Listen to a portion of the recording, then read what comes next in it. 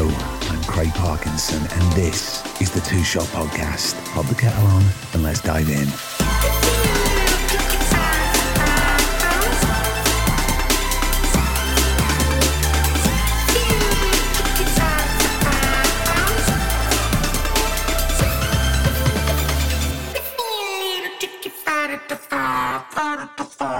How the devil are you?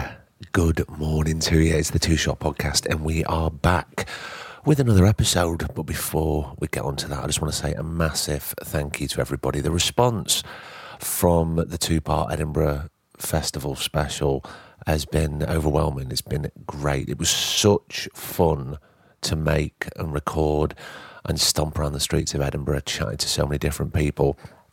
I really hope it gave you a little glimpse into what it's like at the Fringe. And maybe, just maybe, myself and producer Griff will be going back next year for something very special, something that we're working on. More of that next year. More of this now. Aimee Kelly is a brilliant actor, and you're really going to get to know her from this episode. We tried to make loads of things work, and it kept falling through for all sorts of boring reasons that I'm not going to tell you about. But finally, we got together. It was sadly remotely in my living room, and Aimee was in London, and we hadn't met before. We had friends in common who you will hear on the podcast that brought us together. And we spent quite a bit of time talking about pregnancy and giving birth and what she did after, which you'll hear and we really get into. She went pretty much straight back to work on a very intense job with a tiny little bambino. We talk about the sort of how she navigated that and the support that she had, not only sort of from friends and family, but from the producers of her job and the channel, the network. It's really important to dive into that, which we did. And I think you're really going to enjoy it. So, without further ado, this is the Two Shot Podcast with the remarkable Aimee Kelly. Enjoy, and I shall see you at the end.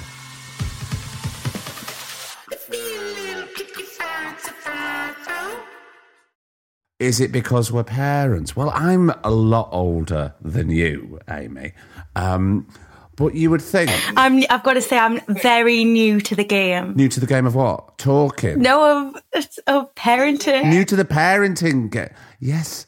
Well, I wanted to talk about that because I found out that, am I right in saying it was a matter of weeks? Yes. That you gave birth and then you went to work. Yes, who told you that? Look, after 26 years, I know a few people. Oh, he knows a few people. It was, you know what? It was somebody who comes up on this podcast over the years quite a lot, and he's never been on, but he's one of my best friends, and it's... Do I know him? Neil Maskell. Oh my God, stop. One of my favourite people in the entire world. One of everybody's favourite people. Everybody needs Neil Maskell in their life, don't they? Honestly, I was supposed to see him last week. Every time he's in town, we would try and, go for a meal or have some sort of catch up. He's one of those people that I'll just be friends with for the rest of my life. You pick certain people and you carry them with you. Well, we're certainly lucky when those people come into our lives and we just think, oh, where have you been? And will he stay? Yes.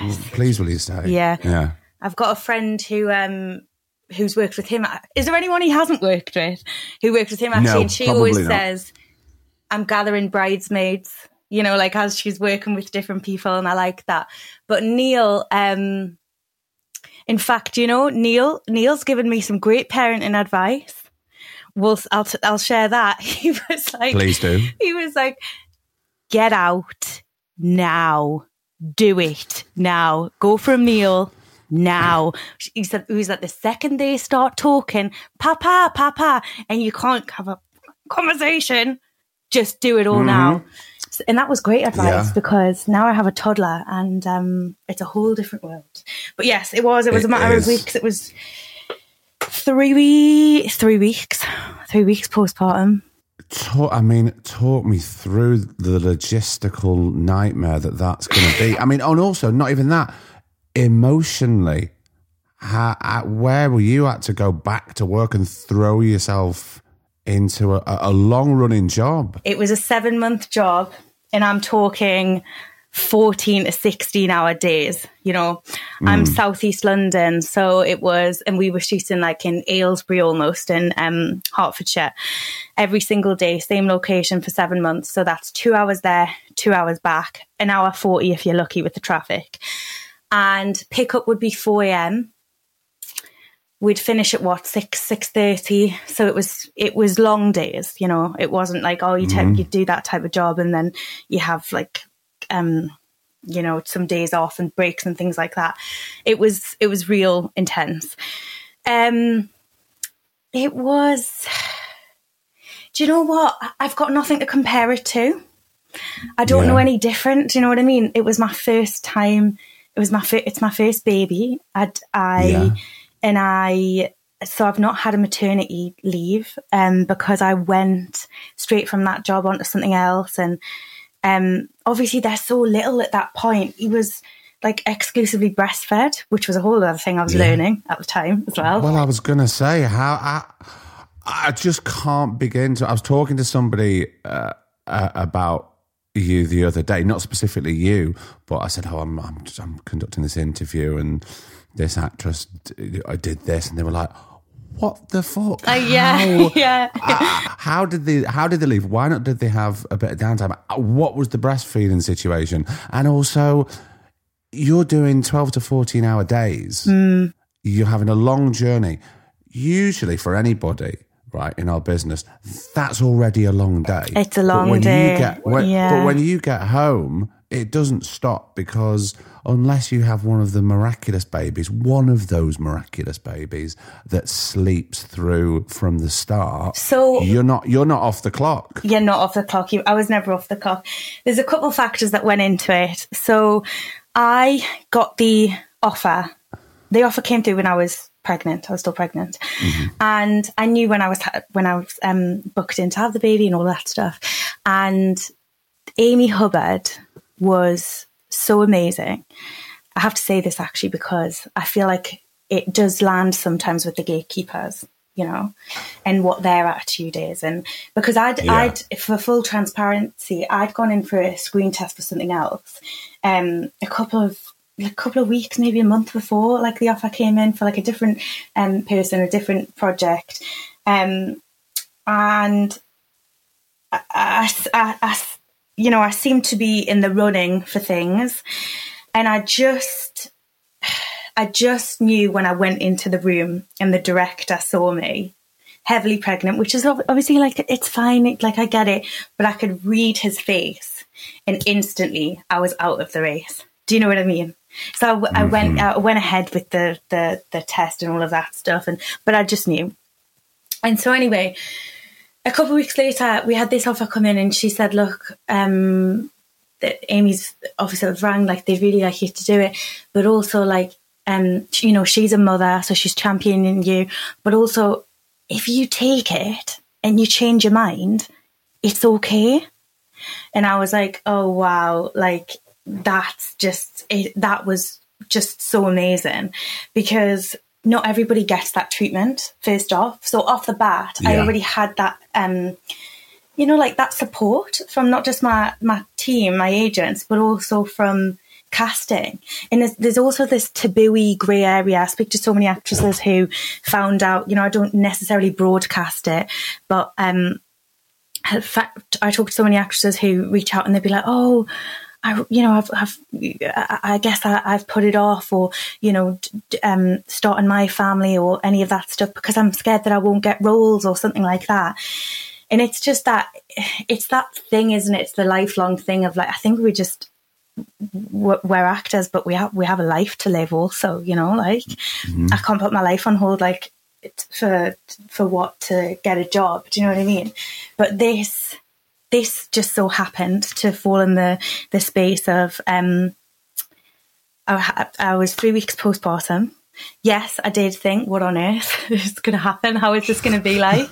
But Apple TV, it was my first time working with them. I have to say, them and 60/40 Films were really incredible. Like, there was no question of, you know, we make sure we get the right car so that we have a baby seat in it.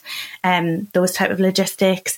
There was like a comfortable trailer, so that was this space enough for like, you know, baby items. As the months go on, within 7 months, there was like the cot, and, you know, there's like the walker and the high chair, and he had all of his first things, like weaning and all that stuff. So, and we had a really amazing nanny. So yeah, I just want to say there's ways to do it. I think there's a taboo thing, like, oh, you have a baby and you're out of the game. But actually, I feel like I've never been busier since I had a baby, which is weird. I mean, isn't that just the way? But it's incredible that production was so supportive from the get-go, because it doesn't always happen. I've listened to your podcast in the past, and I think it's so important for like other younger actors. Like when I was younger, I was switching agents, right? And at the time it was all consuming. It was the event in my life, and it was really scary, and like, you know, it was just the thing. And then I listened to an episode of yours of this, and someone spoke about it as just part of their journey, as just an everyday part of their journey. And I was like, oh, it happens all the time. Like, this is just a normal thing. So, you know, I'm on board with I'm to try and be as honest about anything as possible, because I know how important it is. And also, it's really nice to feel wherever you are, wherever you are in your career, whatever age you're at, to know, because it can be quite a solitary existence. And you do tend to think, especially if you get trapped in your own head, oh, well, I'm obviously the only person that's going through X, Y, Z at the moment. And then you hear somebody else talking about it and you go, oh my God, I feel a little bit more supported than I was. You know, I can't mull past, that is how I felt. I just did. It was the first time in my life I was like, there's no one that I can copy here. There's no one that I can, you know, who's walked the road before me. Of course, there's other people that have been parents and all of that stuff. But like, I was the first in my friendship group, the first in, you know, I've got a good solid group of friends, non-actors, but I've also got a good solid group of friends who are actors. Mostly the actors are boys. So I didn't really have any, you know, no one that had really been in this situation. And I was like, you know, I know that I'm capable of this, but like, I just need to put things in place to make sure that all I've got to worry about is doing my job. So I've done stuff like, I hired a sleep trainer. I had a really good sleep trainer. So I sleep trained him from those 2 hours in the morning, 2 hours in the evening, then in the trailer. So that, you know, in that time, that's when I would sleep in the car. So we'd both sleep together. Because that's so important, obviously. Yeah, and of course. Yeah, I guess I just took every day as it came, but just mostly made sure that I just put things in place around me. Basically, I was like, what have I got to do here to do this job, and just focus on this character and give it my all, because you're knackered on every job. You know, any job that you do over a month, I think you're knackered anyway. So I was just like, what's another, you know, what's another element type thing? Like, you know, what else can you do? Yeah, but were you not, before the birth and knowing that this job was on the horizon, were you not worried about how you would be post-birth? Emotionally, like inside, because obviously things change once you have a baby, and you sort of change 100%. And I would be lying if I said I don't think anyone goes through it and they have like a smooth run. I think it's the 5th day. I remember, actually, this is funny. It's not funny, but so on the 3rd day, I've got a couple of friends who do actresses actually who were ahead of me in terms of having babies, and they said, listen, be careful, on the 3rd day and on the 5th day you're going to get a terrible hormone crash, it's going to be awful, just get through it. And I was like, yeah, I'm sure not everyone gets that, do you know what I mean, that type of thing. On the 3rd day postpartum, I knew all this was happening, yada yada, I FaceTimed Jessie Barden. I know of Jessie Barden, yeah. So she's got babies a bit older than mine, but anyway, she was one of the gurus, you know, getting me through. I was like, because she, you know, and I just rang and I just could not stop crying, and it wouldn't stop. And I was and, you know, she's in LA, I'm in London, and it was just like, I'll never forget this, right? Because there's certain moments in your life where you think, I actually don't know how I would have gotten through that, but I needed someone just to be she was so passive in her comments, but she was just so right. And she was just like, listen, this is what you need to do. You need to get out the house. You need to go for a walk, you know, just simple things, but someone getting you out of your head. And it was straight up baby blues. I didn't know it at the time, but that's what it was. It was just my body going through an intense loss of hormone crash. I had a C-section, and then she was like, "Hon, the reason that you've got such a bad crash is because the hormones left your body so quickly because you had a C-section. Like, you know what I mean? Like, this is how it is." But you really appreciate those tiny little moments, because I look back on it and I'm like, you know, no one else could have given me that type of, you know, just talked me out of it in such a small amount of time.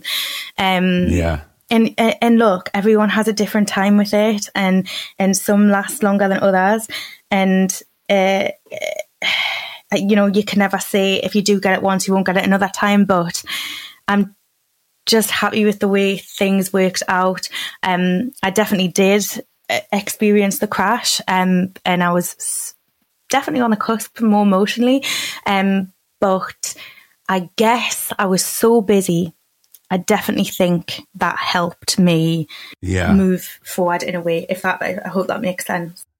Yeah, it makes total sense. But I know that for me, sometimes if I've got a tricky home life or there's a bump in the road somewhere, I know that I've got to go to work. I must admit, there's only been one time where I couldn't switch You couldn't switch my off, sort of brain off, and switch into sort of actor's thoughts and put the character in the forefront of my mind and focus on that. And then, as soon as I finish work, then I could come home and just break into 1,000 pieces. But then I'd have to put myself back together, you know. So as a mum, as a new mum, being thrust into such intensity of a 7 months job. Did you find it hard to switch off as you normally would do, or did the brain sort of change? Do you know what? I just think my brain, I never had a problem compartmentalizing, because that was my number one like game plan every single day. My brain I just trained my brain from the day one. It was, you know, if I'm doing hair and makeup tests, or if I'm doing prep or whatever it is, because obviously when it's 7 months, there's a lot of, you know, hair dyeing and haircuts and continuity stuff. I'm either pumping, I'm breastfeeding, and if I'm not doing that, I'm switching straight into Jamie mode. I'm doing armour training, gun handling. That's a whole new skill set that I'd never had to deal with, you know. And you know, everyone's like, like, she's so tough. Like, was it hard, like, using the gun and stuff? And I'm thinking, I mean, yeah, it was like, it was a new skill and stuff. It was absolutely nothing compared to what was going on behind the scenes, like keeping a human alive. Do you know what I mean? Yeah. But just to, I don't know if this answers your question, but in terms of helping me compartmentalize, I think it was great, because playing a character so unfeminine and so, you know, quite masculine, and having just being on separate ends of the scale. You know, I go out of the trailer, I step on set, I take the gun, I'm Jamie. I go into the trailer, I feed the baby, you know, I take my bra off.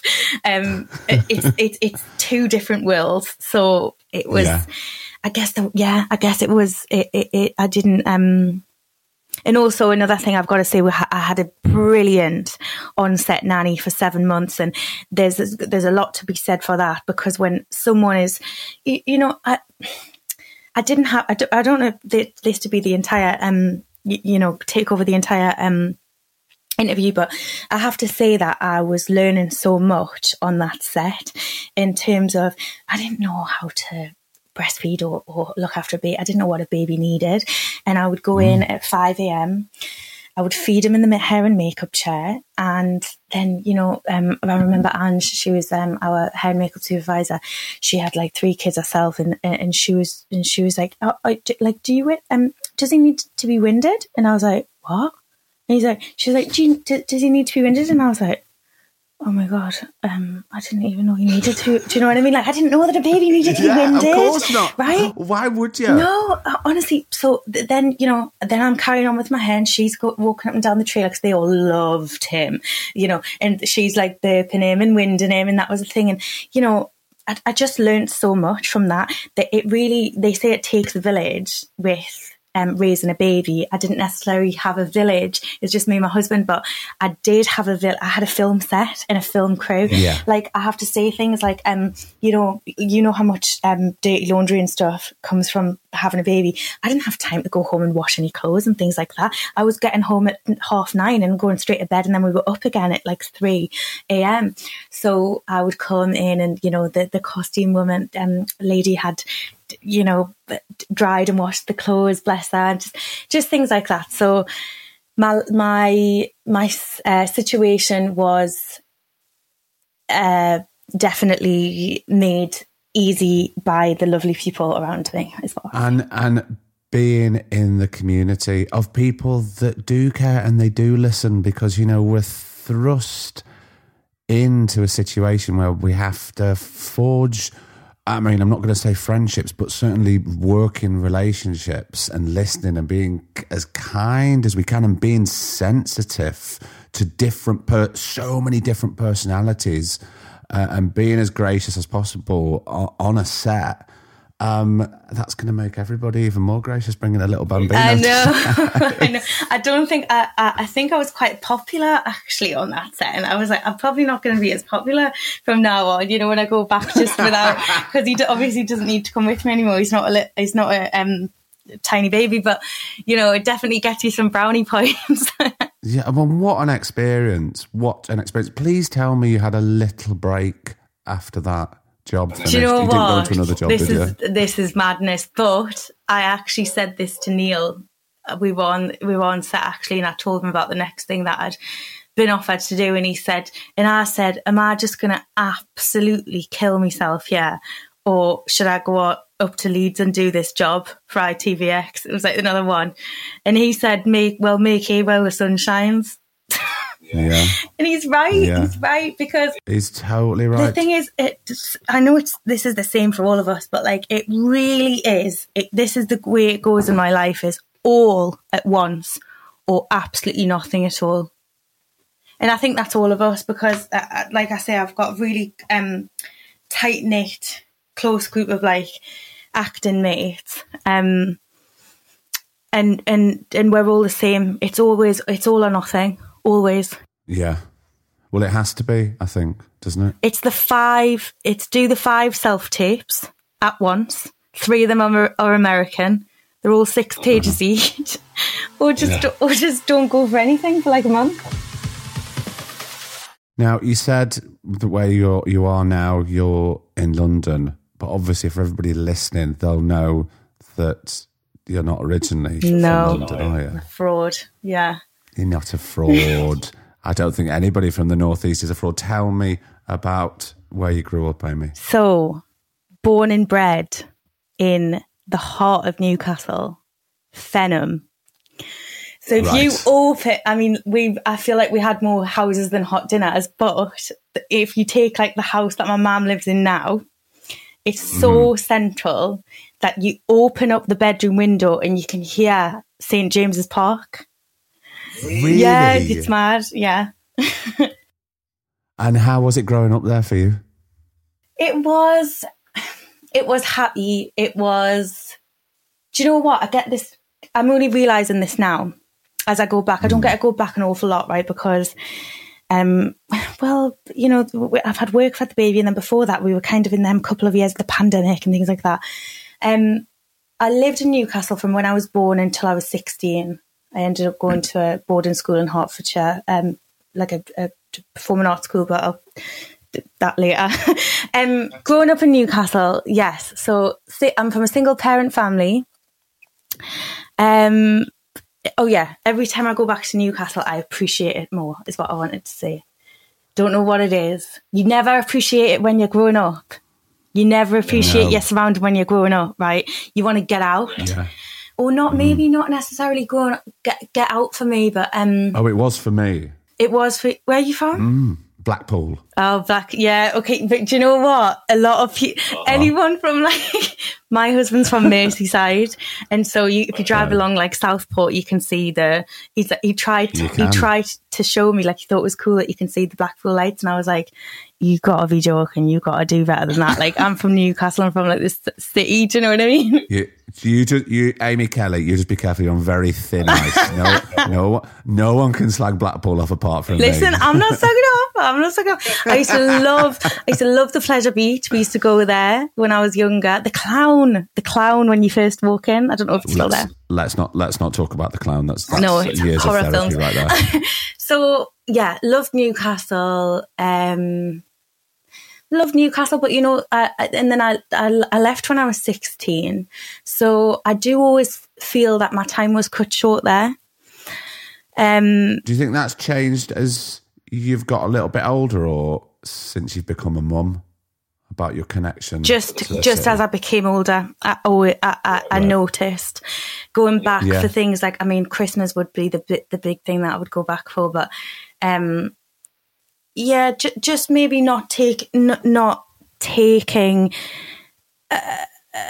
just taking it for granted. What it's such a but the thing is, sorry to interrupt. It's like when you're a teenager, you don't appreciate. You don't. Of course, you don't. You don't appreciate where you're from. You don't appreciate someone looking out for you, or very rarely those words of wisdom that your parents. That's it. Because the thing is, it's like. No, I think I know what I'm doing, actually. Of course you don't know what you're doing. No. I love going back now. I feel very nostalgic about certain things that have changed. Yeah. Where I used to knock about when I was younger. Yes. And they're so anywhere up north, right? It's just so, even from where my husband's from, they're so welcoming, right? Like, it's the only place, I never carry change anymore, but say if I didn't have my phone, I didn't have change, and I tried to get on the bus, right? I'm trying to get on the bus home, don't have anything, lost everything. Why iPad, just get on where you're going to, that type of thing. No problem. Yeah. I'm going to get home. It's fine.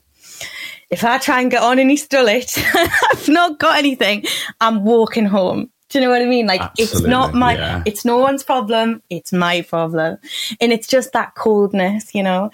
I went to see a thing at the BFI. It was called Working Class Heroes. Vicky McClure, Maxine Peake, and Johnny, oh my God. Johnny Harris. I know, because I was there. Oh, were you there? A couple years ago, well. and he said something, right? And there might not be word for word, right? But he said along the lines of, you know, working class people, they're the only people that they'll put the kettle on for you. No one else will. Do you know what I mean? And it's, I mean, of course, you'll see that around, but I definitely, it's just that it's just that the warmness, I think. Yeah. But yeah, how does that make you feel about raising a child in London? And look, I'm not having a dig at London, because London's a fantastic no, you can have city. as much. Listen, I'm not getting protective over London. Go on. No. But there'll be other people listening that will be protective over it, and that's absolutely fine, and I understand it. But I feel like I've done my time in, like it was a sentence, but I've done my training, I've done my time in London, and it's funny because I've bounced around quite a bit. You've served your time. I've served my time. But now, since moving back down south, and we're in just outside of Brighton now. Oh, yeah. I spoke about this quite heavily a few weeks ago with the comedian Colin Holt, who lives at the other side of Brighton, who is from Nottingham, and I feel that it has northern sensibilities, but in the south by the seaside, like people do talk to you in shops. Yes, and that very rarely happens. Certainly when I lived in Camden. Oh, and North see, London, now Camden, like, I couldn't cope. I would come out in a rash. Honestly. Oh, God, of course you would. Because it's just, even when I go into town, I went into town today for a meeting, and I was like, I've became one of those like keyboard warrior people that are way more comfortable behind a screen. I was like, I've got to break out of this, like I've got to get back into like being able to just meet people and be. But it's just everything that comes with it. It's not taking the meeting. It's the getting on the tubes. Everyone's in a grump. Everyone's giving you a nudge. It's all like grumpy, and it's just. And then I'm a sponge, so I soak it up. Do you know what I mean? And I'm like, oh my God, he's really angry. I've done something wrong, and it's just. I don't know. I mean... Well, exactly. And doing what we do, or being the type of people that we are, it's like sometimes we take that energy on board, and it's like, I don't want to take that into a meeting because I was perfectly happy. I was perfectly happy before that thing happened on that bus, or that person did that. Or, it's like, do you know what it is? Life's hard enough. Life's hard enough. I don't need you making it harder. Keep your wooden spoon over there. I don't want any more added to the mix. But at risk of exposing myself, everyone, all my best friends know this. I was talking to my agent about it the other day. I said, my goal is to do 1 or 2 jobs a year where I can just be, where I'm happy with the work that I do, but I can get paid enough. All I want to do is just like, really my vision would be to like buy a house in like the Cotswolds, move to like in the middle of nowhere. I know that sounds so boring, and like literally make jam, speak to no one, turn my phone off, don't want to hear from you unless it's like scheduled. Do you know what I mean? Like, because it's like the fast pace. It's just that I've discovered that I'm quite an introvert, I guess. And I really enjoy the silence, and I really just enjoy walking the dog, just talking to no one. I hope that doesn't sound too boring. But no, it's not at all. But sometimes it's the surroundings that can make you feel like that. Because if there's a lack of connection, or you kind of crave the connection and you're not getting it, then where do you go for it? You go somewhere else. Yeah, it's true. It's true, but it's funny because I obviously grew up in the city, and then I went to school in the countryside. I then went to school in LA in America. Whoa. Okay, just stop right there. So why are you going to school? I don't want to keep you on here for like 3 hours. I feel like that's what's going to do it. If we're talking for 2 days, it's a 2-day podcast. We'll break the record. It's fine if we need to do it. And people will still listen. Right. So in a nutshell, schooling wise, went to a couple of schools in Newcastle. It came to sixth form, where you kind of decide you're going to go to sixth form. What sixth form you're going to do? And it's weird, right? Because I never really hear this, but like I do feel a lot of the stuff that I've ended up in this position that I am today, and everyone's like, "What was your journey and what was your path?" And when I sit and think about it, really, like I do feel like a lot of this, a lot of choices that I made when I was very young have landed me in the spot I'm in today, if you know what I mean. Like, I'm sure I would have came on some sort of similar route, but I realised actually a lot of things that I'd done when I was younger impacted where I've ended up today. So I guess when I was younger, when I was in school in Newcastle, I knew I didn't want to go to sixth form in Newcastle. I'd served my time at this high school. I'd done it. All girls Catholic school in Newcastle. It gave very good grades, but it was also Centre Newcastle. So it's like Fight Central, all girls, that type of thing. And I didn't, I had good friends there and things like that, but I just felt like I was just had completely different interests to everyone. Yeah. And then I had a really good teacher there, a really good English teacher. And I was a massive reader as a kid. Like I was just always had a book from as little as I can remember. And I'm still like that today, actually. And she just, you know, when you just have a teacher and it just, something clicks. And I certainly do. Yeah. And those people are so important as well, because they really shape who you are.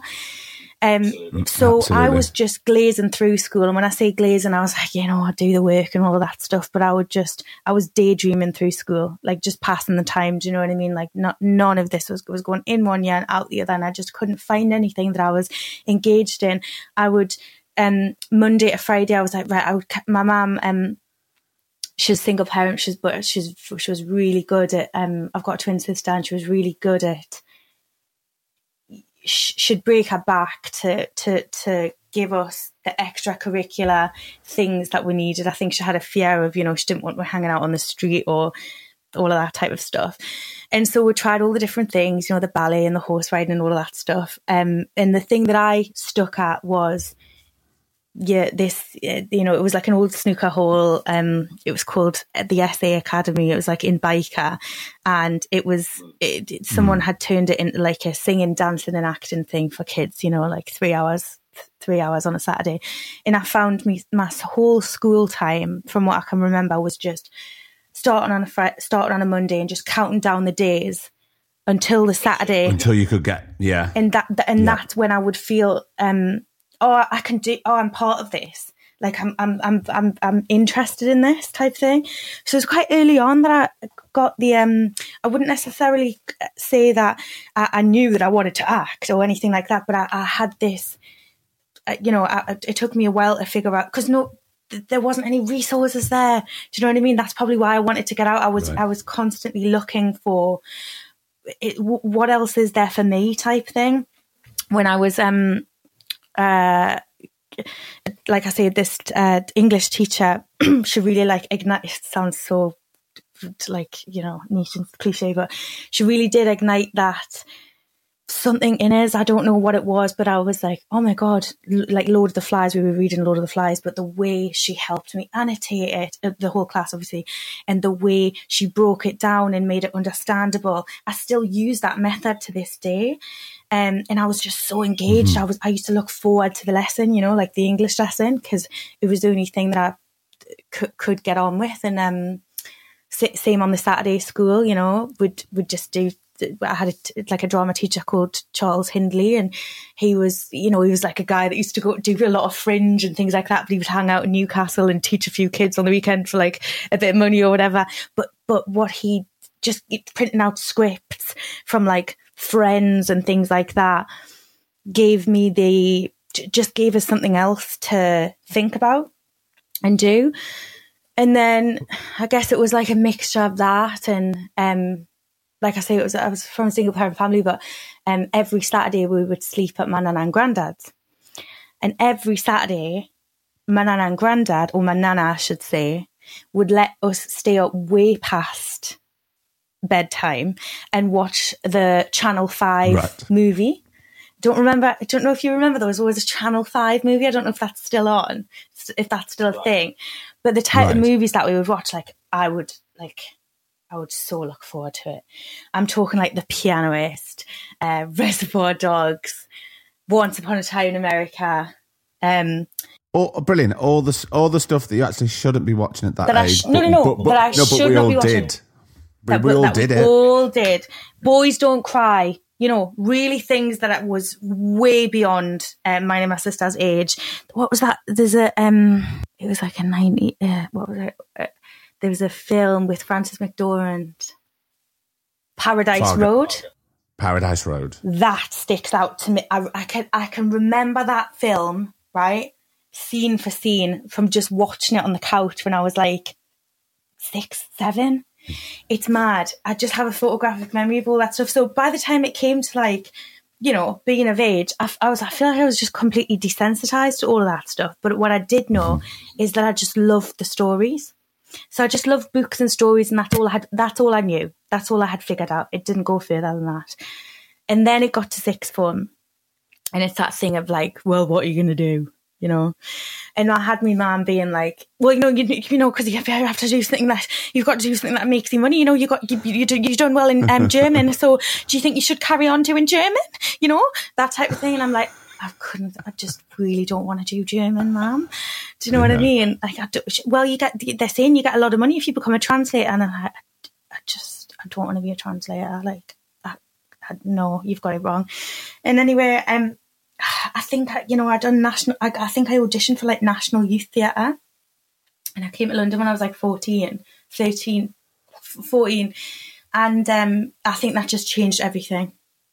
Because then I was put in a group for 2 weeks, lived in a crappy motel in Tufnell Park. In fact, the people that were in my group, class, whatever it was, have also gone on to do things in the industry. Friends of mine, Freya Maver, she's an actress, and Bessie Carter, she's also acting. They were in my Tom Lambert is another friend of mine doing a bit of acting. So it's mad. We've actually all gone on, but National Youth Theatre is such a great catalyst for just young, in my case, certainly, just being like, oh, this is actually a job. You can actually do this if you want to take it further. Yeah. And no one had really said that. I'd not really seen that before.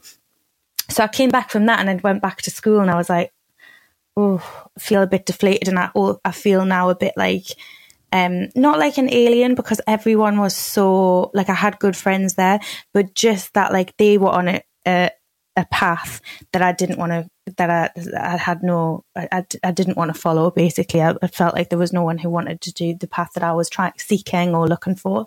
But it's amazing, because at that moment, the door was open and you were let into this new room. Oh my God. And then after a couple of weeks, they've gone, right, you've had your taste, now you've just got to go back to reality. So no wonder. I mean, what a crash down that was. Honestly, so then when I go back to Newcastle, things had started to, I don't know if you say progress, but obviously the only thing really that we were aware of filming or anything of that type of nature was, like, you know, your Biker Grove and things like that. There was nothing really more than that. But then around that time, they started filming The Dumping Ground, which is like a CBBC show. And I was like, you know, I used to look, I watched everything, every single TV show, CBBC, Disney Channel, all that stuff. And I remember, this is so funny. I feel like I'm exposing myself, but like, you've got to laugh, because it's like, it's so funny because I was a kid and like little me done this. I wrote to the production company of where they were filming The Dumping Ground. And I was like, you know, I've done it. I've completed, you know, National Youth Theatre, got my certificate or whatever. And I was just wondering, where do you get, like, the actors from? You know, because I was trying to figure this out. There was nowhere that I needed to find it out. And you were being proactive. You were being resourceful. I can't believe I was being resourceful. Tell you what, more resourceful than I ever am now. I could do with a bit of that. But this is what I mean by some of the stuff that I'd done when I was younger. I've landed me here today. So they got back to me and they said, so we cast all our children from a local agency, you know, that type of thing. So straight away there was a buzzword. I was like, agency?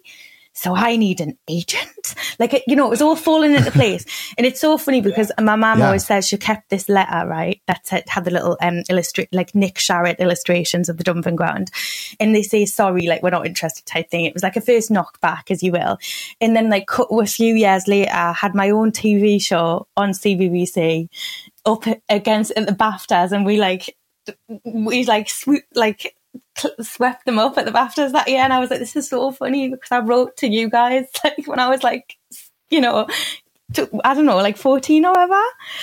Wow. So tell me about that journey. How did that happen? I mean, we've just been jumping around there. So realised I didn't want to go to sixth form.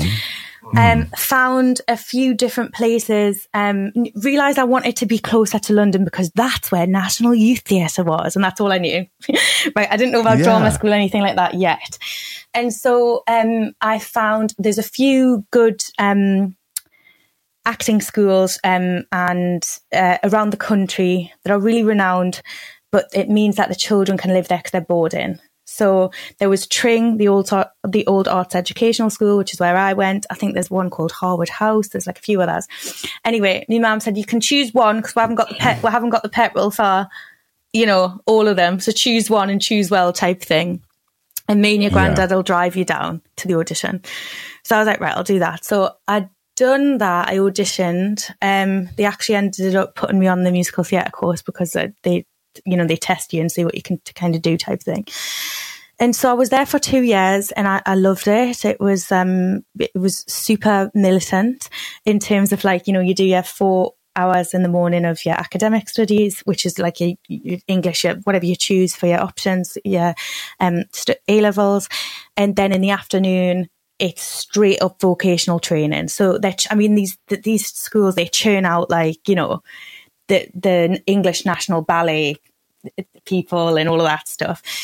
But I was actually put on the musical theatre course, but then I went after a year. I was like, I went to the head of drama and I was like, I feel like my heart's here. Can I be on this course? And he was like, yeah, big up Mr. Ed. So while I was there, I'm trying to condense this as much as possible. While I was there, a friend of mine from National Youth Theatre, he said, Aimee, there's an open audition for Skins and I'm going to go. And I was like, okay. And he was like, do you want to come? And I was like, well, I suppose I live near London now. Like, I'm allowed to do things on the weekend. I'm at school Monday to Friday, but I can come on Saturday. So, we met and it was like one of those places, kind of like the X Factor type thing, you got loads and loads of people there. And it was his thing. I was kind of the wingman, It was his thing, but we went in and there was like 30 people, 30 teenagers, you know how it is. And they let everyone go, including Albie, but they kept me for some reason, and me and a couple of others. And then each round would get less and less and less. And then by the last few rounds, they were flying us to Bristol and the set, and they were kind of casting it and figuring out and all that stuff. And it was Jane Ripley, casting director, and I just remember getting to like the final 2, and I look young for my age. I always have looked young for my age. So when I was 16, 17, however old I was when I was auditioning, I looked about 14, I still had the braces, all of that stuff. And it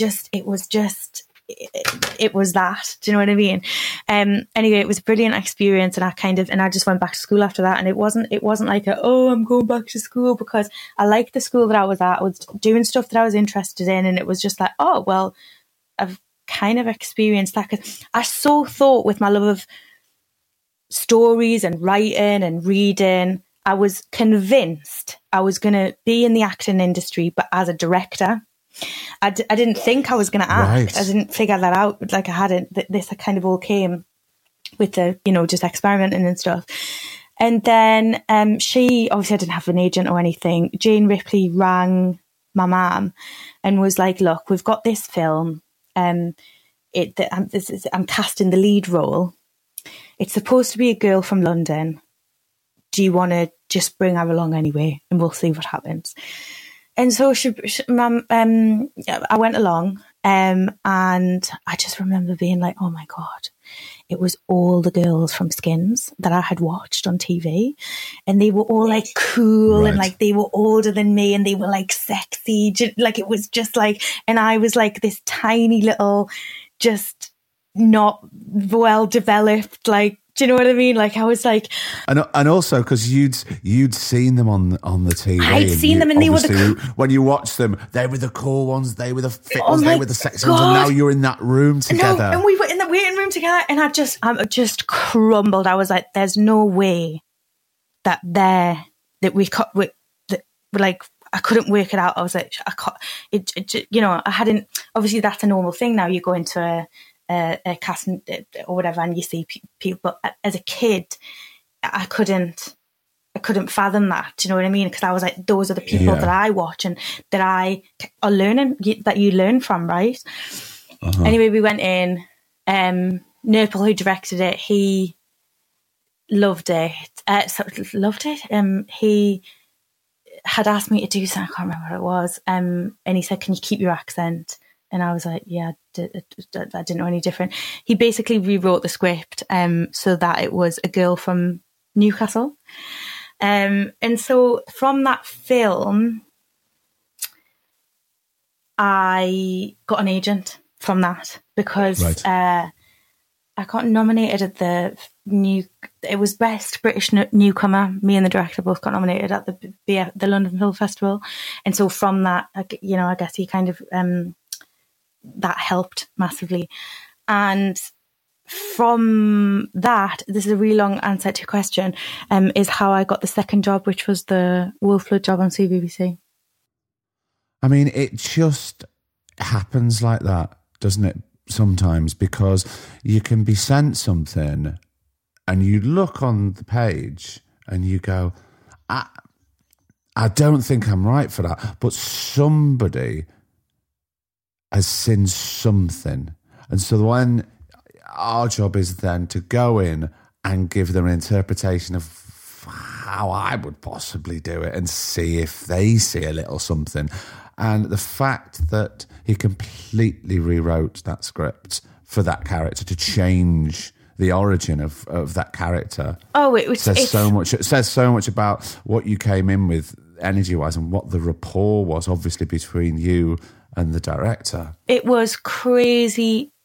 And, I've got to say this because it was such a long time ago now and it was my first job, and obviously I'm a completely different person. It feels like a different lifetime. I actually saw him at a premiere for a different film that I did quite recently, and I had to say to him, I said, this is so funny because so my mum was still in that realm of, she's taking time off school, she's going to get in trouble, she's on a scholarship, she's going to lose the scholarship, you'll have to come home, that type of stuff. And I was like, oh my God, Mum, I can't, like I just can't deal with that. And so then he actually stepped in and was like, you really have to start taking this seriously, but you could do this as a job. Like, you don't have to think about like backup. Because, it's not my mom's fault. She's like obviously playing two types of parents and she's trying to just think she was trying to advise the best way she could. But he was the first one that said, people do this as a thing, like, because we were just so far from that world type thing. But I'll say this, I could not do that role now. So it's me and my friend were talking about this recently, not just about me in that film, but about actors, just being young and different projects that we've done in the beginning in the same way. What he done is he took a really raw, like, kid, me, completely unfiltered, completely untrained, stuck a camera in my face, and it worked. It was gritty. I was not self-aware, all of that stuff.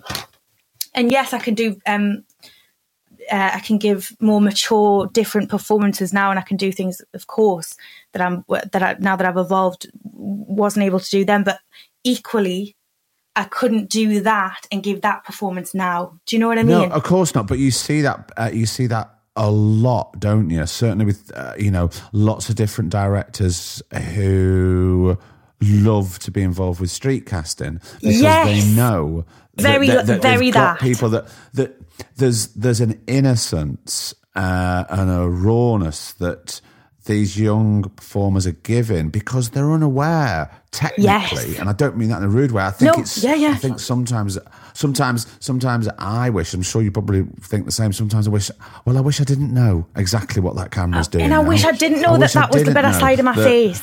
Because I wish I didn't know. Yeah, we don't want to bring the vanity to the camera. I don't want to do that. And also, I don't want to know that actor was being a little bit tricky in that scene. Oh, God. I don't want to know. I don't want to. I mean, it's very rare. It's very rare. Of course, it's because all you want to do is sort of play and listen and play the scene like it's never happened before. Of course.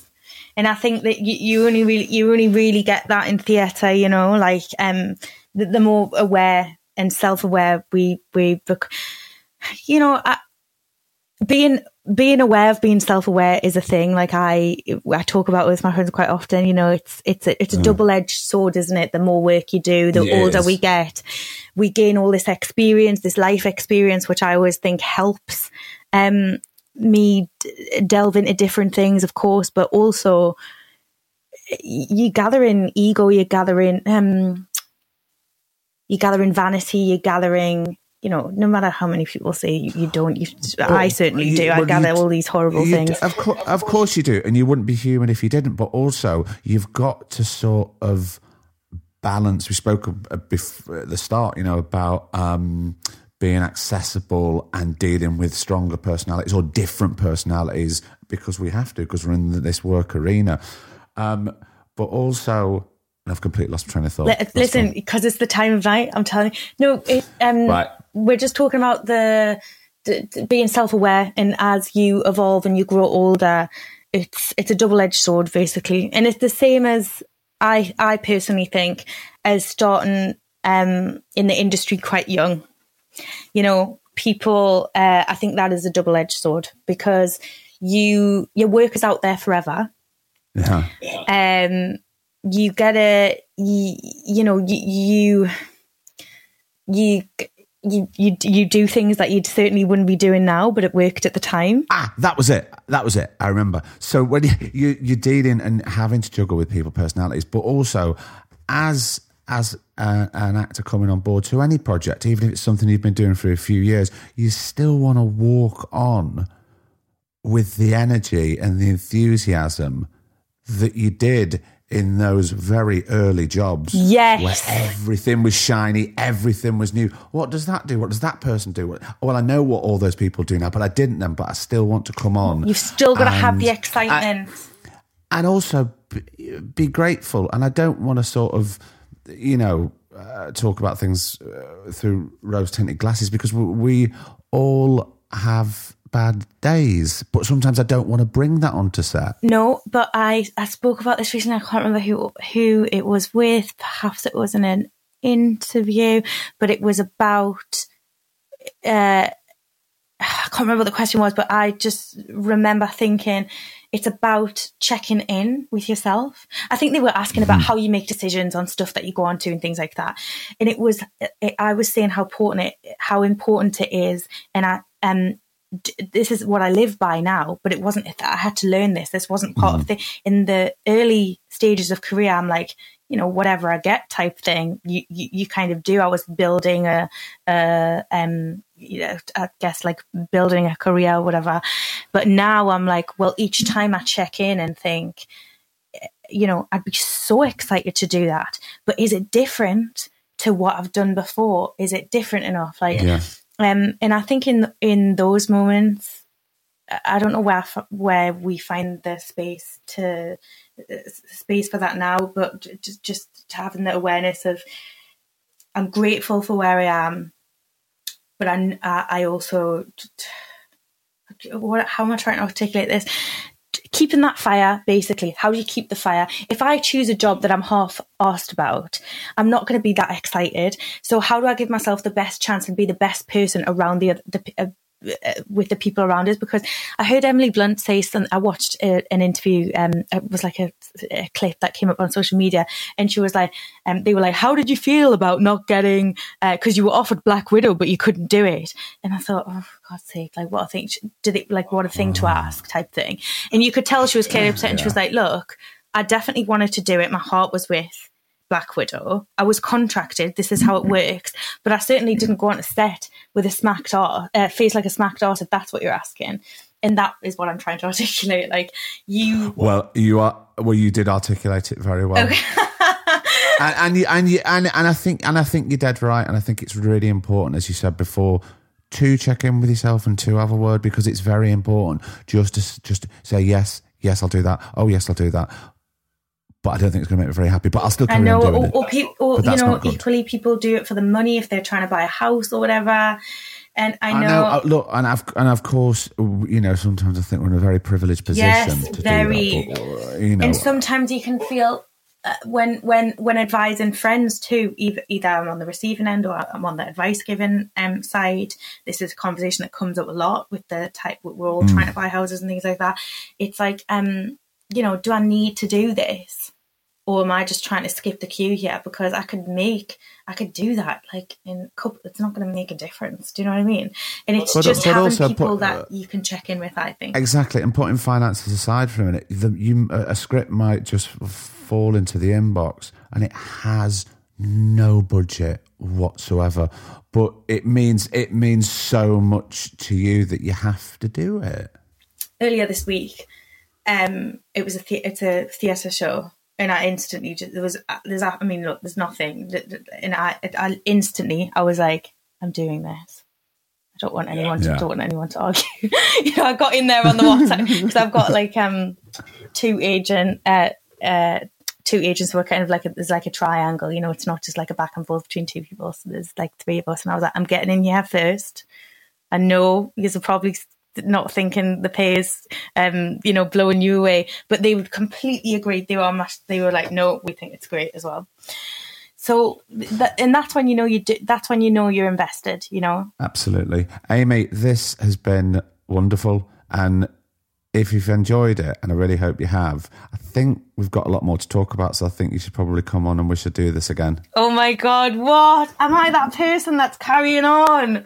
I've done it with a lot of people. I was just going to say, you're going to have to stop me waffling. Don't you worry. And I've waffled. Don't worry, you have not waffled at all. Everybody thinks that they have, and it hasn't, but it's very rare that we have these conversations where one person turns the spotlight onto the other and goes, tell me. And then my job is... It's because I never do this. Exactly. No, but nobody does when you think about it. Nobody does. But it's just my job to sort of gently guide, and that's exactly what we've been doing because it's part of the conversation. But what I would love to do next time is we do it in person. Yeah. Okay? Yeah.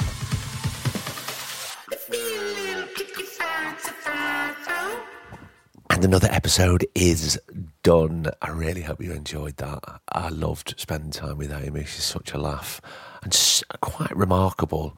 I know that we've always got problems when we become parents, you know, with regards to being an actor and childcare and things like that. But there's not a lot of other jobs where you can bring your baby to work and carry on with what you need to do and what you love to do. So massive thank you to Aimee, and as you heard, no doubt she will definitely be coming back on for another chat. I don't think we only scratched the surface, didn't we? As we always do here on the Two Shot Podcast. Well, I think that's probably it for this week, don't you? If you are at a loose end and you want to support British independent cinema, get yourself to the pictures. My recommendation this week is the debut feature from Charlotte Regan called Scrapper. We all went to see it last Saturday at the beautiful Duke of York Cinema here in Brighton. It's 84 minutes long and it's a cracker. Scrapper is an absolute cracker of a film. We really enjoyed it. So go and support British independent cinema. Scrapper is out now. We're not sponsored by Scrapper. It's just my recommendation. So until next week, I've been Craig Parkinson. He's been producer Griff. And this has been the Two Shot Podcast. You take care. I'll see you next week. The Two Shot Podcast was presented by me, Craig Parkinson. Recorded and produced by Thomas Griffin for Splicing Block. The remix of our theme tune is by Stolen Valor. Cheers.